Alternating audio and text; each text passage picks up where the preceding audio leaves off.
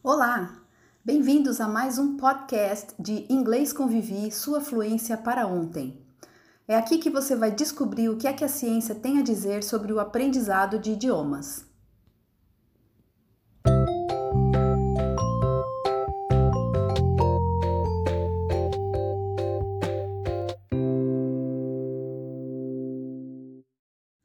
No podcast de hoje, nós vamos falar sobre metodologia, continuando um assunto que nós começamos no podcast anterior. E com que finalidade?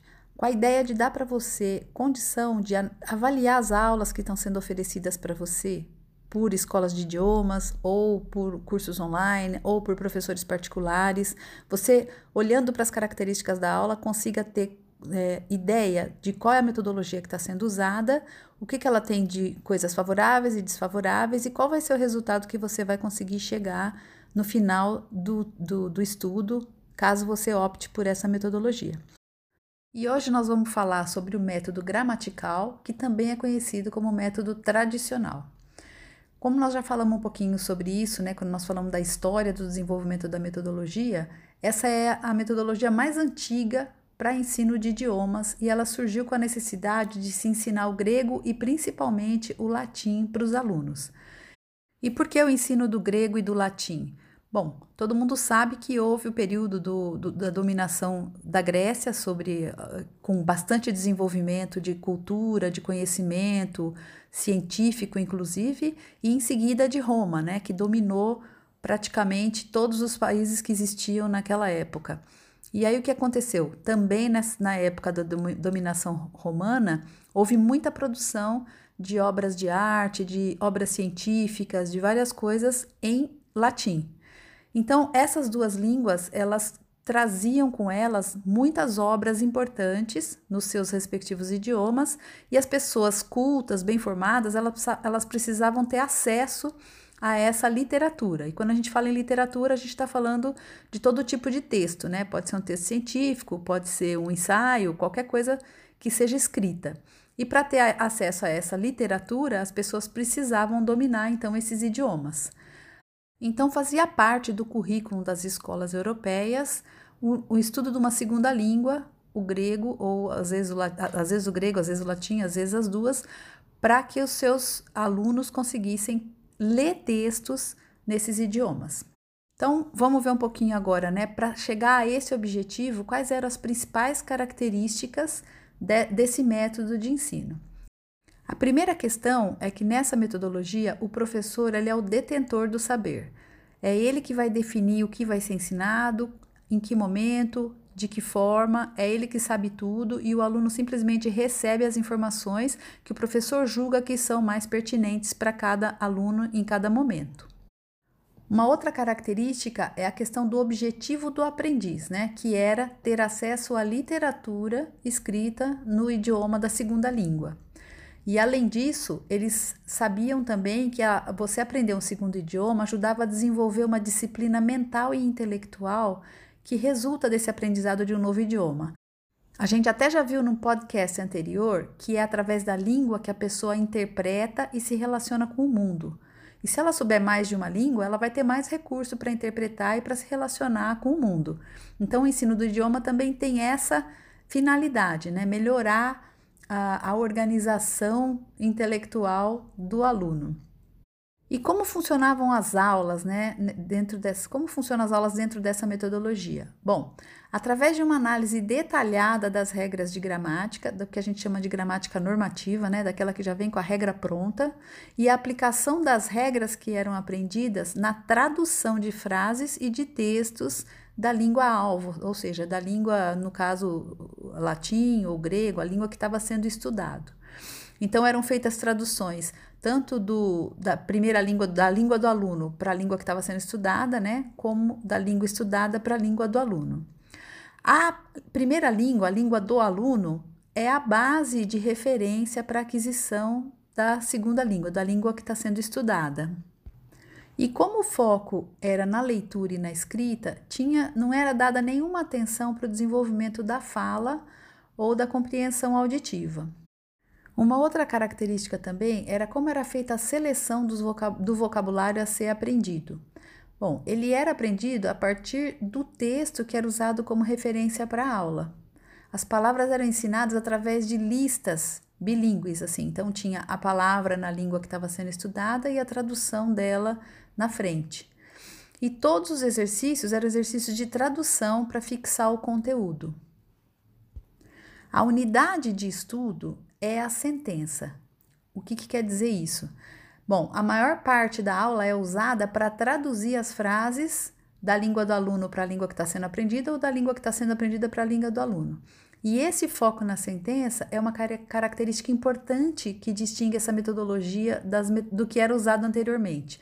Por quê? Porque eles tinham tentado trabalhar com textos, mas por conta da forma como eles tentaram trabalhar com esses textos, né, que é baseado no detalhamento da gramática, com a finalidade de fazer uma tradução bem literal do texto, eles chegaram à conclusão que essa abordagem era muito difícil para os alunos lá do ensino médio deles, lá, né, das escolas regulares. Então, eles optaram por trabalhar com sentenças para transformar o ensino de língua estrangeira numa coisa mais fácil para os alunos lá do ensino médio deles.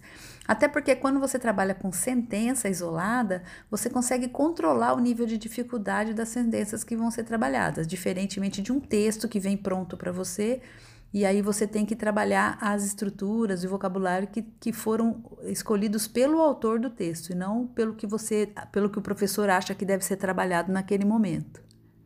Uma outra característica também dessa metodologia é que ela tem uma ênfase muito grande na correção.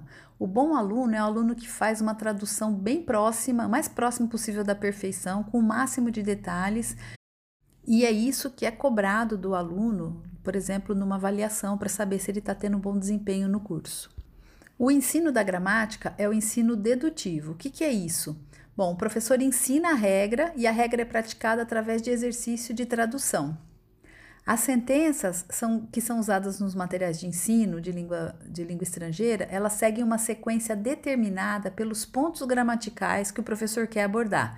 Então, os textos são produzidos especialmente para o aluno de língua estrangeira, né, diferente do material autêntico, e o uso é controlado e só são colocadas nesse texto as estruturas gramaticais que vão ser estudadas naquela lição.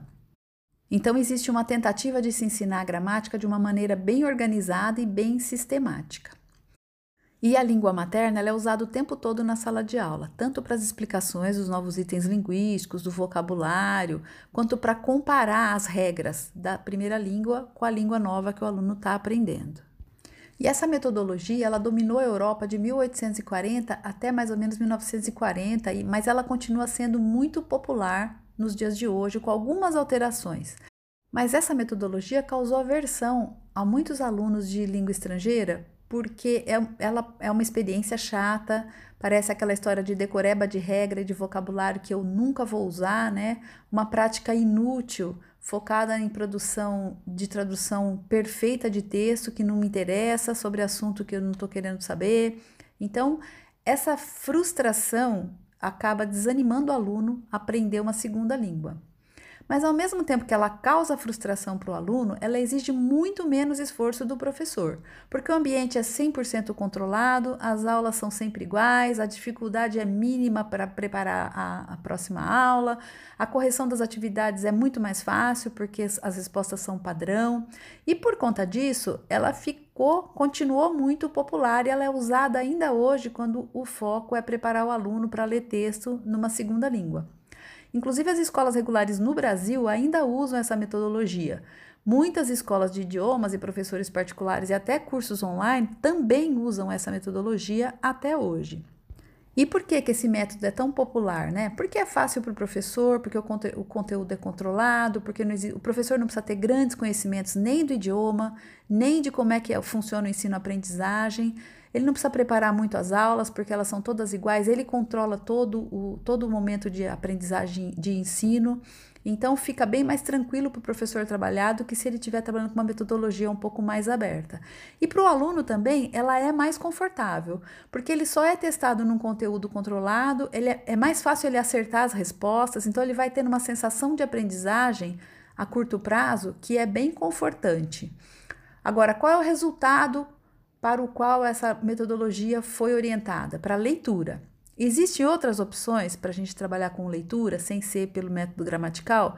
Existem. Hoje em dia existem diferentes abordagens para isso, mas nós vamos ver isso num outro podcast. Uma outra coisa que é importante falar sobre esse método também é que ele é muito antigo e ele não é baseado em nenhum estudo, ele não se baseia em nenhuma teoria.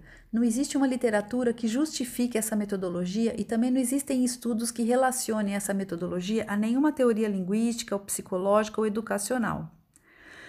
E no final do século XIX, começaram a surgir algumas críticas a esse método gramatical por toda a Europa, e essas críticas levaram ao desenvolvimento de novas metodologias de ensino de idiomas, e aí começaram a surgir as diferentes correntes com diferentes abordagens e formas de ensinar.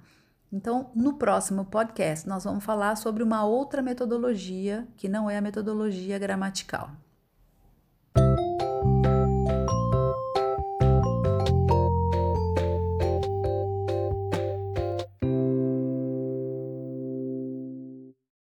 Você ouviu a mais um podcast Inglês com Vivi, sua fluência para ontem. Obrigada e até a próxima!